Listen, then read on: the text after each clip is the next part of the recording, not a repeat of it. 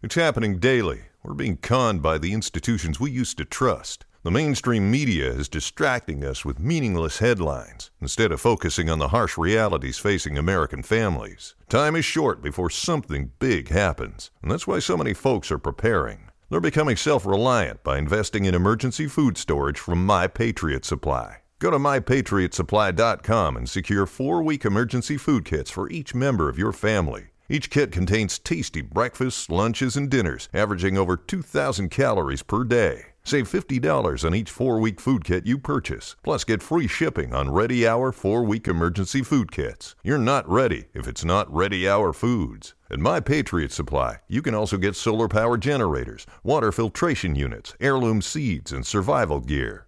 Order by 3 p.m. and your unmarked boxes ship the same day. Shop MyPatriotSupply.com today. MyPatriotSupply.com. Hello, it is Ryan, and I was on a flight the other day playing one of my favorite social spin slot games on ChumbaCasino.com. I looked over at the person sitting next to me, and you know what they were doing?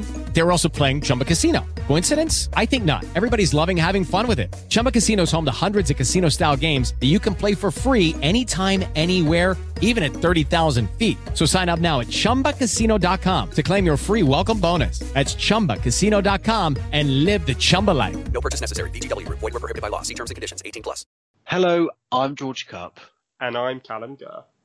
And you're about to listen to the podcast version of To Be Discussed with Cupp and Gurr. Please note that this is a podcast, so it's not a live broadcast. So please do not try to vote in any of the polls or send in messages to any of our discussions, as your message will not be registered, but you may still be charged. Also, please note that not all of the opinions expressed in this podcast are our actual opinions, but may be expressed to create a better discussion. Anyway, enjoy the podcast and don't miss our live broadcast every Sunday on Wizard Radio Station.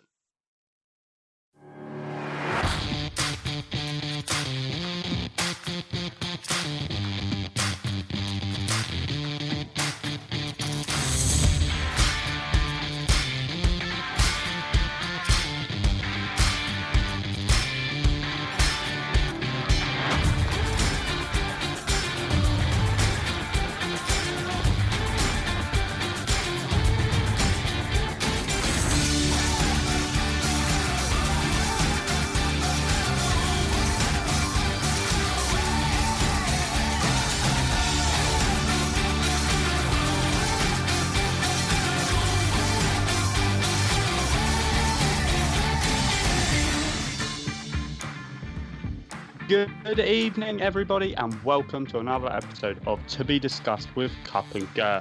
My name is Callum Gurr, and I'll be joined by my co-host and political opposite, George Cupp.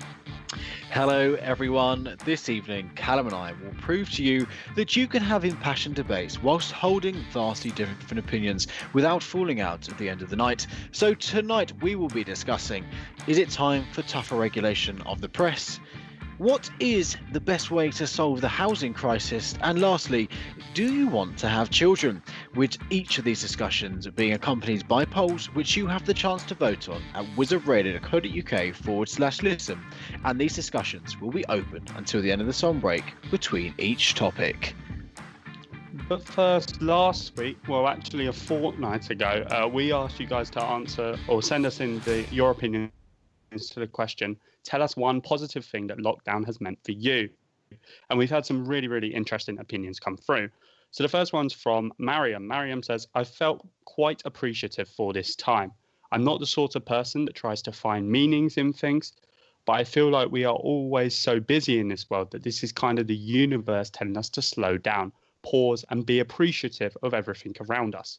Both my parents work full-time jobs, and I'm at school with my younger and older brother, and we all have our own schedules. So really, other than Christmas, we never spend time together as a family. Now we have been forced to, and it's been quite nice. It feels like a really strange family holiday where we're all locked inside and can just chill out.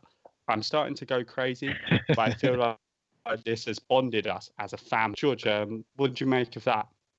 Yeah, I think it is a really kind of strange times, and I was only saying this today with my family that I think this is a time where so many families are spending time together that never really had the chance to do so. And I mean, I still have to go to work, but the bank holiday, the last 3 days have been absolutely lovely. Just to be able to be with my mum and my sister, just relaxing in the garden, being chilled, doing a bit of gardening, and just being all together. And I think that it's really exciting the way that jobs have kind of changed for this period as well, in terms that a lot of people are being asked to work from home, a lot of people are engaging in that technology that is there, and I think because of that, a lot of companies are going to look at this situation and actually think there could be a possibility of allowing our employees to work from home if the facilities are there and they can actually do it. So I know it can be very easy to slip into a negative mindset about all of these things that are happening, but to look at the positives, could change the way that we've seen workforces and also change the way that families now go about ensuring that we do have that time together. Because I think after these, however long it will be, we are in lockdown, after that time, people will really appreciate being together and want that time again together. What are your thoughts, Callum? Yeah, no, I think it's a really kind of it's brought together families in many ways. This lockdown, Yeah. I know in my case it certainly has. I mean, I used to always, you know, whenever I come back from university and come and stay with my parents, I'm always out. So in the evenings, I very rarely would spend an evening in with them, or at least a full evening. Whereas because of lockdown, I've a lot of the time actually been doing that. So I think that's kind of been a nice positive development from this, in that I've had a bit more of a chance to spend time with my parents, but also with my brother and his girlfriend as well. So that has been just a really nice experience, as I say. Yeah, absolutely. Right. So our second opinion comes in from Ollie. And he says, I'm trying to use this time to catch up on my schoolwork. Luckily for me, my A levels aren't this year, they're next year. So I can use this time to revise and actually get ahead, read ahead, so that next year is a bit easier for me. I'm really worried about falling behind because all of our classes have stopped and we don't know when we're going to be learning again.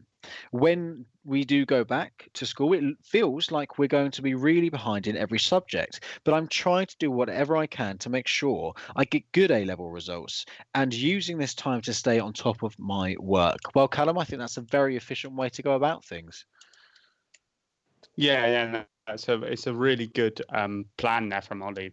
Really, I mean, trying to get ahead of things is obviously, very smart thing to do. In many ways, I wish that we'd have, in a sense, been afforded that time. Obviously, the circumstances in which we've been given this time, obviously, are something that none of us would wish for. But obviously, you can make the best out of bad situations, and I think with both of the opinions we've had through so far, we're kind of seeing evidence of people making the most of this. What do you make of Ollie's opinion, George? Yeah, I think it's really, really interesting. And actually, I think you deserve a pat on the back, Ollie, because I think it takes some real focus to be able to actually set aside some time to ensure that you are ahead of the game when you get back at school, and to make sure that you're keeping your mind fresh in terms of learning things. Because I think that over these months, it can be quite easy to fall out of that traditional mindset of going to school and learning about subjects. And when you go back, because it's possible that schools will not go back now until September, so that's a load of months, I think 6 months or so, and it means that your brain would be quite rusty. And by keeping on top of things, by ensuring that you are essentially ahead of the game, is a very good way to use this time. And I think as well, it must kind of help your mental state as well, because you've got other things to think about and to focus on as well. Yeah. And just moving on to the next opinion then from Daisy. Daisy said, a positive thing lockdown has meant for me, I'm doing nothing. And I feel like I haven't done nothing since I was in primary school. And even then, I managed to stress myself out over stupid things. I'm watching films and series on Netflix. I've started a YouTube channel and a TikTok. I've been chatting with my friends. You know, in the movies when teenagers get up to loads of different things and you're always like, how do you have time for that? Aren't you meant to be at school? That's my life now. I've promised myself that if we're still on lockdown come May the 1st, I'll start being productive and maybe find some ways to make money. But until then, I'm living my life. I think that's, you know, a really nice way of looking at it, just to kind of, if you're able to just kind of relax a little bit. What do you think, George? Yeah, I must say, Daisy, when Callum was reading that, it brought a very big smile to my face because it is so lovely to hear how positive you are and how you're getting through the situation. And you're so right. I think that we sometimes don't realize how hard we all work, no matter what you do or what job you have or whether you're at school or so on and so forth. We all work incredibly hard. And it is so important that we do take that time off to relax. And right now is the perfect time to do so. And, you know, as Daisy said, live your life as much as you can in the circumstances that you've got. Make that TikTok account. Go and make silly videos on TikTok. I mean, I myself, I will hold my hands up. I have been making very many dance TikTok videos, and with my family, just to try and cheer things up. And I've been posting them on Facebook to try and at least make some people happy. And that I think is really important. So bravo, Daisy. I think that is fantastic. What are your thoughts, Callum? Yeah, it's not something I've quite gone to yet, getting a TikTok account. And I haven't. I did used to make YouTube videos well back in the day, but I'm not going to tell anyone what my handle was. I mean, I can't even remember, to be honest. But doing things like that, I think, is a really nice way. Obviously, chatting to friends is a great way of passing the time as well. And obviously, I think all of us have been watching loads and loads of films and series on Netflix. Those of us who obviously aren't still working. I mean, obviously, George, you're very unlucky, and you're still having to work, and I do feel very sorry for you now. Right then, remember we'll be announcing what the question will be for you to send in your opinion on at the end of tonight's show. So make sure you're ready for that, for the chance to be featured in this segment of next week's show. But we've reached time for the first song breaker this evening, so we'll be back very soon.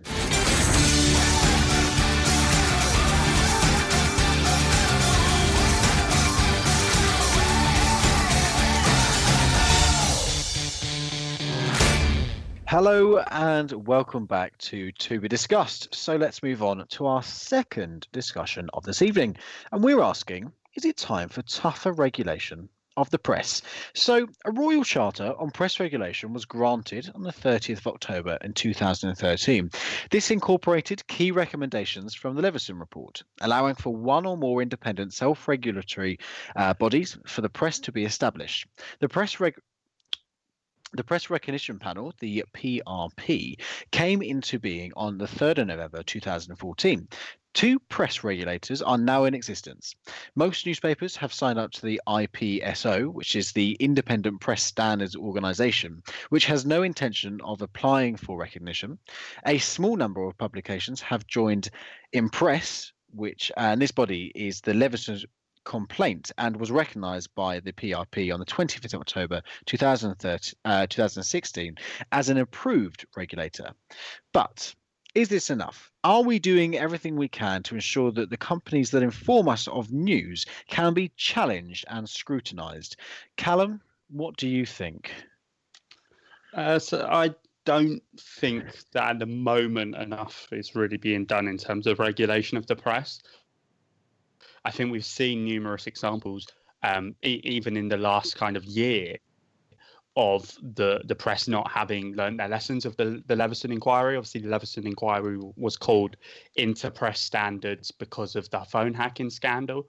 And I think we're seeing some sections of the press, by the press, I mean the newspapers, we're seeing some of these slip back into old habits.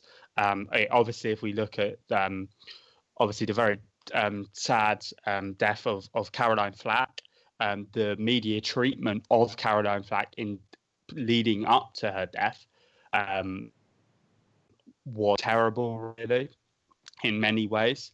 And we've seen evidence of the fact that obviously Caroline Flack did commit suicide, and we've seen evidence of the fact that there was a knowledge within certain publications of Caroline Flack's very vulnerable position.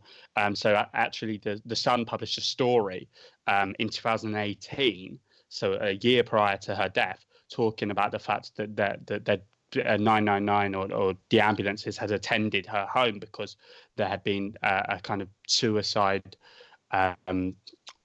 warning there as such. And obviously this shows that the Sun continued this very negative coverage of Caroline Flack. And I mean, notwithstanding, she did have obviously certain allegations about domestic violence hanging over her, which obviously the media has every right to report. But even so, they continued with very, very negative coverage, which wasn't always to do with that incident, as I say. Despite knowing how kind of mentally fragile she was at that time. And also it's kind of been called into question whether or not publishing this story about her attempting to take her own life, whether or not that actually did breach the IPSO code itself. And so if indeed it does breach the IPSO code, but IPSO didn't do anything about it, it definitely tells me that there's not tough enough regulation there. And if they had been more active in upholding their own regulations, or the regulations indeed themselves were tougher, then you don't know what could have gone different with the Caroline Flack kind of incident. And there's other stories, we've seen Ben Stokes, Gareth Thomas, we've seen many kind of public figures, celebrities come out and talk about the unfair treatment that they've had from the press. And I think it's time to accept the fact that IPSO, as it's currently formulated, just isn't working. What do you think, George? I think that there's always a very fine line of how far the press can go and how far the press can report on things. I think the press are absolutely obviously in their rights to ensure that the news is being told and that people are reading the news. And at the end of the day, they want to make sure that people are reading their own literature, and they want to make sure that they can sell their literature. But there has to be that definite line between telling the truth of a story that won't necessarily harm someone mentally, and then telling a story that is incredibly sometimes is a very small snippet of the truth, and then just exploiting it like anything. I think that unfortunately the press have kind of got into a situation now where a lot of them will take a very small area of the truth and then absolutely exploit it. And unfortunately, that will mean that the general public will then take that and exploit it further. And that is where it's very dangerous. I think that there must be heavier regulations to come in to ensure that if the press are reporting on people personally, then there must be the laws or the legislation in place to make sure that newspapers and the press are not able to personally attack someone that can then make them do something harmful to themselves or other people. How you do that, however, is very hard, because you might say one thing to someone and it might not affect them, and you say the same thing to someone else and it will affect them very badly. So it's a very, very hard kind of rule to come into place. But that's kind of my question to you, Callum. How can we ensure that there is something in place that is kind of quite an umbrella kind of legislation, but also still allows the press to have that freedom? So in terms of, first of all, I'd say that it doesn't necessarily have to be through legislation. A lot of countries operate without their press falling under kind of legislation, as it were, and they kind of self-regulate. So, and that's similar to the system we have in place now. But unfortunately, in my opinion, who kind of regulate most of the press anyway, they're toothless as such. They have power, but they don't really enact it. I mean, they've got the power to fine troublesome publishers, but as far as I'm aware, they've never once fined anyone. If you can compare that to Ofcom, which regulates broadcast media, they have fined numerous broadcasters in their time. So, and we see broadly, I think the broadcasters behave better than what the newspapers tend to do.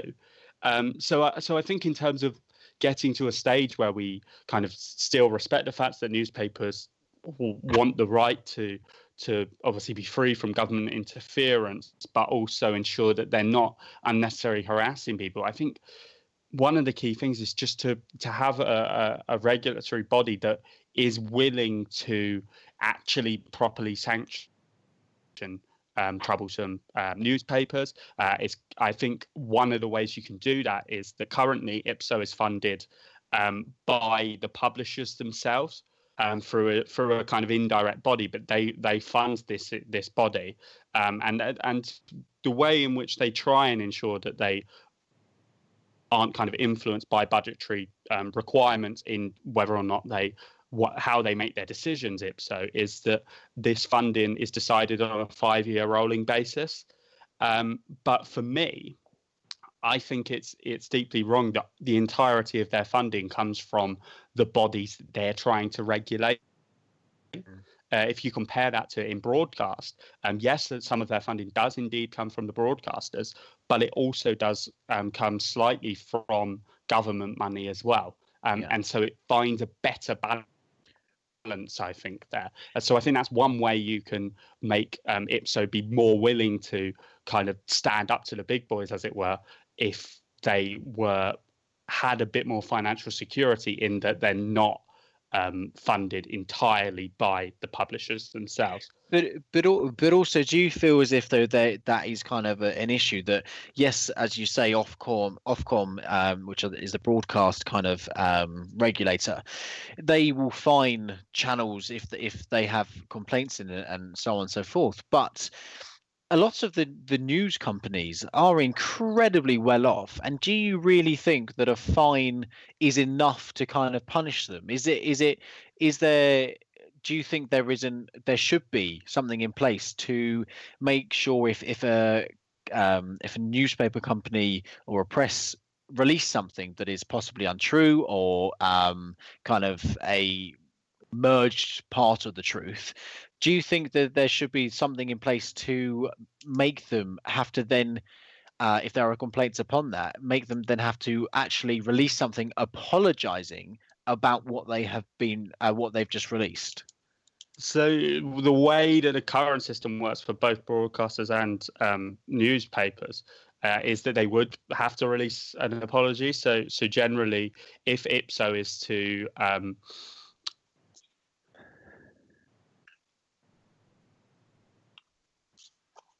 against the newspaper, then that newspaper would then have to publish that decision on with the kind of prominence that IPSO decides. So, i.e., if the troublesome story was carried on page 4 of the newspaper, generally the apology or the results of that adjudication, as it's called, would have to be published on page 4 of the newspaper.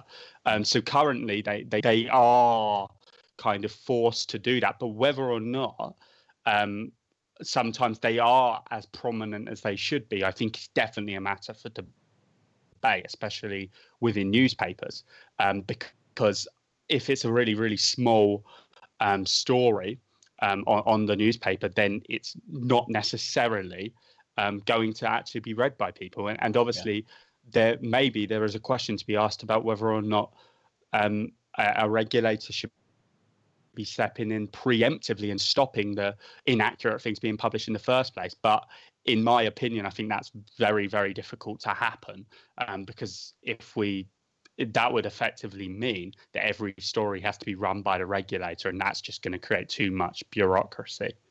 And just very quickly, Callum, as well, do you think that in these situations, do you think it should be the journalists themselves that are punished, or do you think it should be the newspaper or press company? I think it's undoubtedly got to be the press company themselves. I think the kind of indirect consequence or the indirect punishment that the journalists will have is that their reputation takes a hit. They might lose their job if they're publishing something inaccurate. But I don't think they should be personally leveled with fines, unless, of course, they're, a completely independent blogger, for example, though they wouldn't really fall under it. So, and how do you think this poll is going to go? I think 70% of people will say yes, it's time for regulation. What about you? Yeah, I think probably about 65% of people will agree with us. I mean, you can tell the person that's got a master's in this, can't you? Or is soon to get a master's in this. Hopefully, fingers crossed. But it is now time to find out what you guys think. So you guys can vote on this question. Is it time for tougher regulation of the press? And you can do that at wizardradio.co.uk/listen. And we'll be back after this.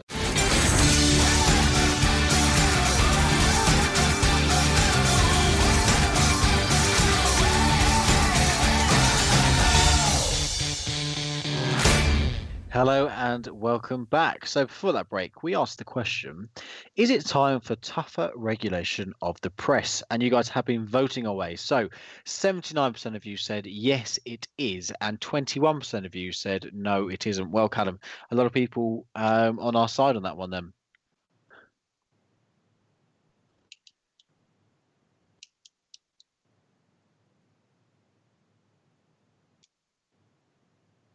It's obviously quite sad. Obviously, as a journalism student, it's very sad that people more regulation. But I do agree with them that I think certainly the kind of applying the regulations that are in existence now has definitely got to happen. So that's got to be done tougher, as it were. Right then, time to move on to our third discussion of this evening, and we are asking what is the best way to solve the housing crisis. So the housing crisis is an issue that has failed to be solved by numerous governments. Despite numerous efforts like Rent to Buy and national house building programs, no government has truly managed to grapple the mammoth task of getting enough people into their own homes who aspire to have one. Despite both the last Labour administration and the current Conservative government's pledging to do so, the minimal target of around 200,000 houses a year has only been met in infrequent years. But is the number of homes being built even the problem here? Does such a persistent problem call for a more radical solution? George, which of these do you think is the best way to solve the housing crisis? Start using greenbelt land, use alternative housing options like permanent sheds and chalets, build more affordable or social housing, i.e. the current policy consensus, universal basic inheritance, reducing investor and developer power. George, what do you think? Well, I think the first one we can cross off our list is the reconsider the green belt land. We have enough brown belt land currently in this country to easily make sure that we reach the 200,000 houses a year target. The amount of brown space is absolutely unbelievable, and so many homes that are unused that can be refurbished and put back into working condition to make sure people can move into them. I think that using green belts is just stupid, if I'm honest with you. A lot of green belts are kind of some of it's farmland, and currently right now, if we look at the whole situation around leaving the EU, I think the farming industry in this country is a real vital thing that we will need to go forward, and it's definitely something we should look at to build on. I think there is definitely an argument to be had by looking at alternative housing options. I think that the way forward of us living in conditions has moved on from what it used to be. I think that a lot of people would actually be quite happy to be in these gorgeous, lovely chalets or certain kind of buildings like that, because they can be cozy, they're nice and warm, they're cheap and affordable, which is really essential, especially for the younger generations that find it hard to get onto that housing ladder. I think right now the option that we have in place, which is the build more affordable housing / social housing, is a really key one, and I think it's one that it is slowly working. I mean, more people have been helped onto the housing ladder recently than ever before, and also I think that affordable housing is essential to ensure that younger people as well can get onto that housing ladder. I mean, the housing waiting list for people that want social housing is incredible. Just down in our local district of Thanet, where Callum and I are from, it is very long, and we need to ensure that we can house those people, and then to make sure that the generations coming up are able to have those have those houses as well that they can move into, because it's so important that we can still move out and still have a life like our parents did.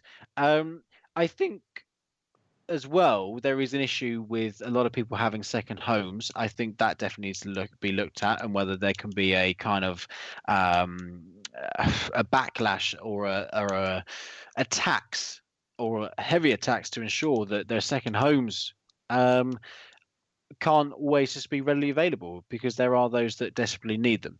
But Callum, I've ranted on. What are your thoughts? Yeah, I think the second home issue is an interesting one, definitely.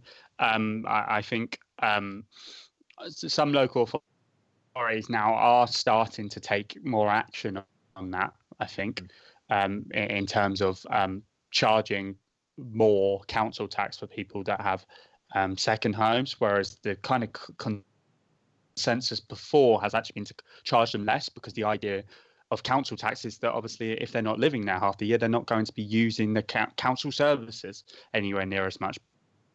But that kind of consensus has now broken down a little bit. In terms of the Greenbelt land, I'd just kind of like to return to that, George. So obviously you say it's I can't remember your exact words, but effectively it's a stupid idea. Now, do you not think, though, that the Greenbelt in itself, I mean, I'm not for any second advocating building on the entire thing, but do you not think that some of the land allocated under the Greenbelt isn't necessarily land worth protecting? Well, I don't see why we need to start looking at it when we have so many brownfield sites that are still sitting there being refused to touch. And that's why, I mean, once we've got no more brownfield sites, or we're starting to run out of them, then yeah, absolutely, let's reconsider the green belt. But right now, there is no need for it. Okay. And I do agree with you, George, in terms of using alternative housing options. Definitely something to look into. I think it's something that could definitely be used for people who are homeless or need kind of more temporary accommodation. I worry about whether or not it's a permanent solution, but I think it could be actually a really effective way to very quickly not solve the housing crisis, but certainly make it more manageable, get people off the streets and things like that, and even just out of their parents' homes, because I know there's an awful lot of young people that want to move out from their parents' homes, but they have to stay there, or they have to start renting rather than buying, which obviously, if you're looking to eventually buy a house, renting is quite often pouring money down the toilet. Just George, I do have a question for you. Obviously, as a sitting councillor, do you have any kind of stories that you can tell us in terms of developer or investor power? Because obviously, district councils do get to kind of sit in on planning applications and indeed approve or reject them. When I want to investigate more into the question first. When you say kind of power, what are you kind of alluding to?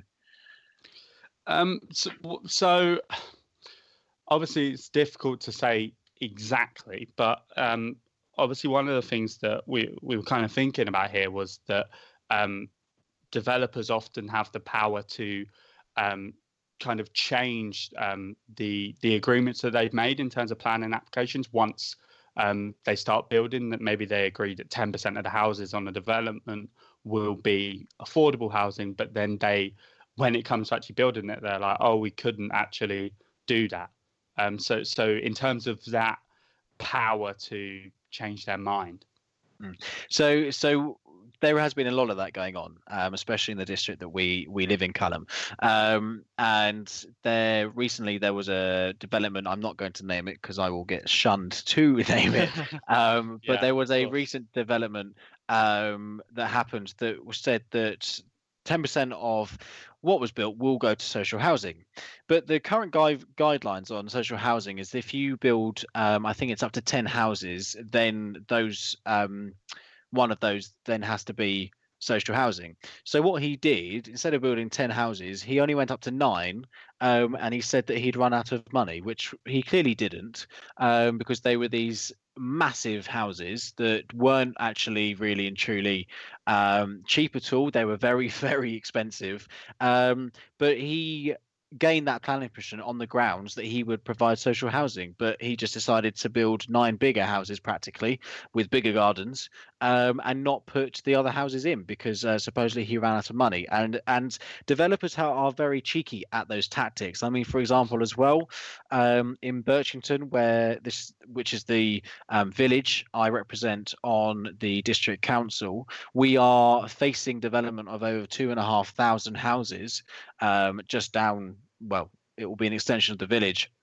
And we have been fighting the battle for the developers to try and get them to listen to what we want within it, because the choice is out of our hands now.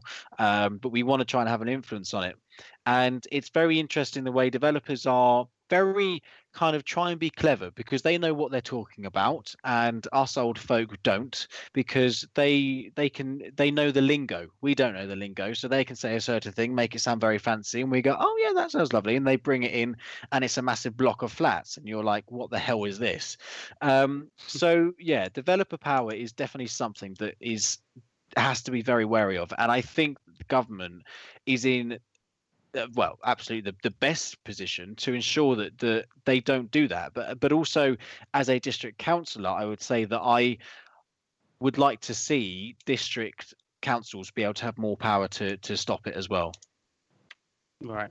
And which of these options do you think is going to come out on top in this one? I'm going to stick with build more affordable housing. How about you?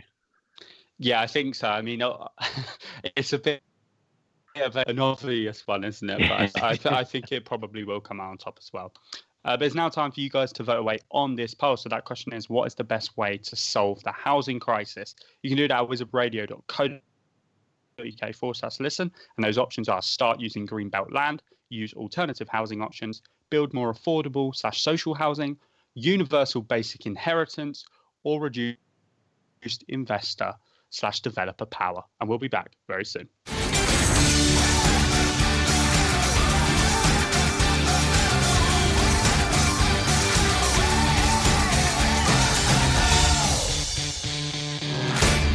Hello and welcome back to Be Discussed. So before the break, we asked what is the best way to solve the housing crisis, and those results are just coming in just now. So George, obviously we didn't actually get a chance to talk about universal basic inheritance. Do you want to have a go at just very quickly explaining that? No, I'll leave that one to you, Callum. Okay, of course. So universal basic inheritance is kind of what it says on the tin, I suppose. So it's basically an allocated bit of money given to every UK adult at a certain age. So normally they say at around 25, you'll get given £10,000. I mean, obviously, we didn't really get a chance to discuss it, George, but do you think that sounds like a good idea? If it was affordable, yes. Yeah, I mean, obviously, it's always whether or not you can pay for it. But we've had the results come into that question. So again, it was, what is the best way to solve the housing crisis? And you guys have been voting away. So 39% of you said, as we expected, build more affordable or social housing. 27% of you said reduce investor and developer power. 21% of you said universal basic inheritance. 11% of you said use alternative housing options. And 2% start using green belt land. So George, I bet you're glad that people don't want to build on the green belt. I'm very happy. I believe my rant maybe helped influence that result. Yeah, probably did, George. Probably did. I know. See, look, Conservatives do love the green spaces. Right, let's move on to our fourth discussion of this evening. And as I always say, the most important discussion. So we're asking, do you want to have children? So often when we start to look ahead and plan what we would like to do with our lives, the question that will come up is, will you have children or not? It is almost certain that after isolation, we will see what's known as a baby boom. But Callum, I can't believe I wrote this, but Callum, are you looking forward to the day where you hear the sweet laughter of your child? That just sounds a bit weird, but I do want to have children, to answer the question. One day anyway.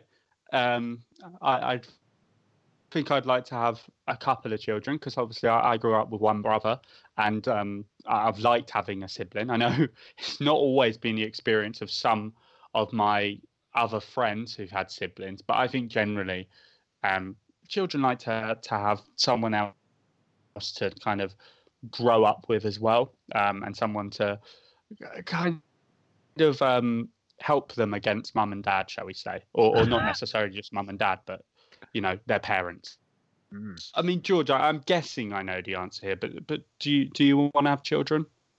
Well, I always am kind of in a limbo where I'm like, I don't really want kids, but I think deep down the answer really is that I would love to have kids. When that will be, I've got no idea, because I want to kind of focus on my career. But I would love to have children, and I mean I think the most for me would probably be about 2. I'd be very happy to just have 2 children. I grew up like Callum. I have got an older sister, and there's 2 of us, and I'm kind of weird. If I suddenly ended up with 3 children, I would have to have another because I couldn't deal with having an odd amount of children. And because I feel like one of them would get left out, and I wouldn't be able to do that to myself, so I would have to have another one, just to make sure that everyone had someone to play with and go and do activities with. But have you got any names in mind for if you had any children, Callum? Well, I was just imagining your kid asking, "Oh, why did you have me?" Oh, because we'd had 3 and we don't like odd numbers. Don't think that's the best reason to have a child, to be honest. Yeah, well. In terms of names, obviously as an Aston Villa fan, I've always liked the idea of calling my kid Aston, if it's a boy, that is. Although Aston is a girl's name as well, so I suppose it could work for a girl too. But other than that, I thought I'll leave it up in the air a bit. Yeah, I hope it's going to be quite a while before I have any kids of my own. What about you, George? Any names? Yeah, so the names I would like to give to my children are, if it was a girl, I would like Lily. So you'd have Lily Cup. I think that's quite sweet. Or if it was a girl, I'd call her Butter. So you had Buttercup. That's awful. Is Butter a name? No, it's not. But I mean, she would get so bullied; it's unbelievable. And then if it's a boy, I would have either Arthur or Harrison. Sorry, Callum. And so in my family, the traditional middle name is Lawrence, obviously George Lawrence Cup, and it's been gone through generations in the Cup side of my family. So the middle name would be Lawrence. So I definitely get that in there, and probably Roger as well, who is a very good friend of mine, I will say.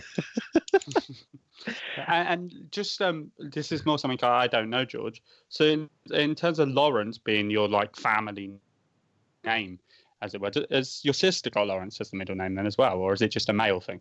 No, so it's just a male thing. So my sister's middle name is Elizabeth, which is kind of my mum's side of the family middle name. Okay, gotcha. Yeah, so you got both from Best Worlds. That made no sense. How do you think this poll's going to go? I reckon about 52% of people are going to want to have children. What about you? I'm going to say 68% of people. But there is only one way to find out, and that's for you guys to vote away on the question, do you want to have children? And you can do that wizardradio.co.uk/listen, and we'll be back after this.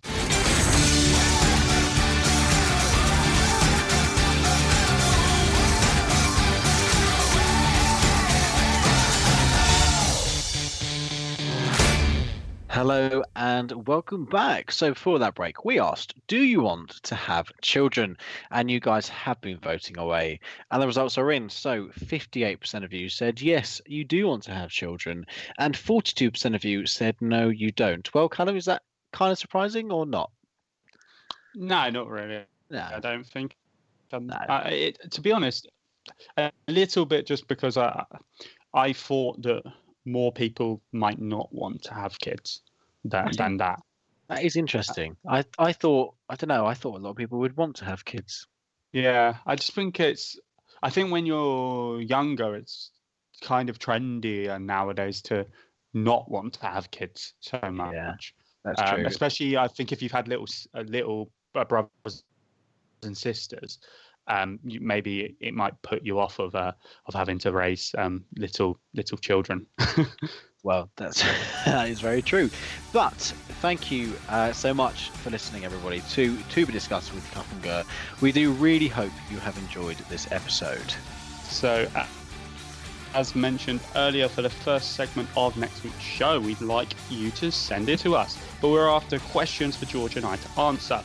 You can send in those questions by email to station@wizardradio.co.uk or through Twitter, that's @wizradio. So remember to send us your questions to answer, and we're really looking forward to answering those next week. It's now time for George and I to say ciao for now. So I've been Callum Kerr.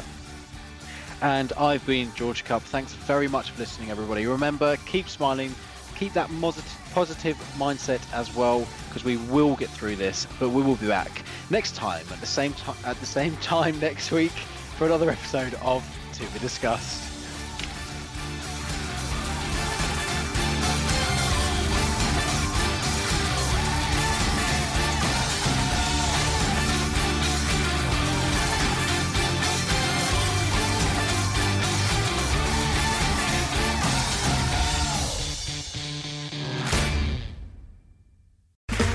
Okay, round two.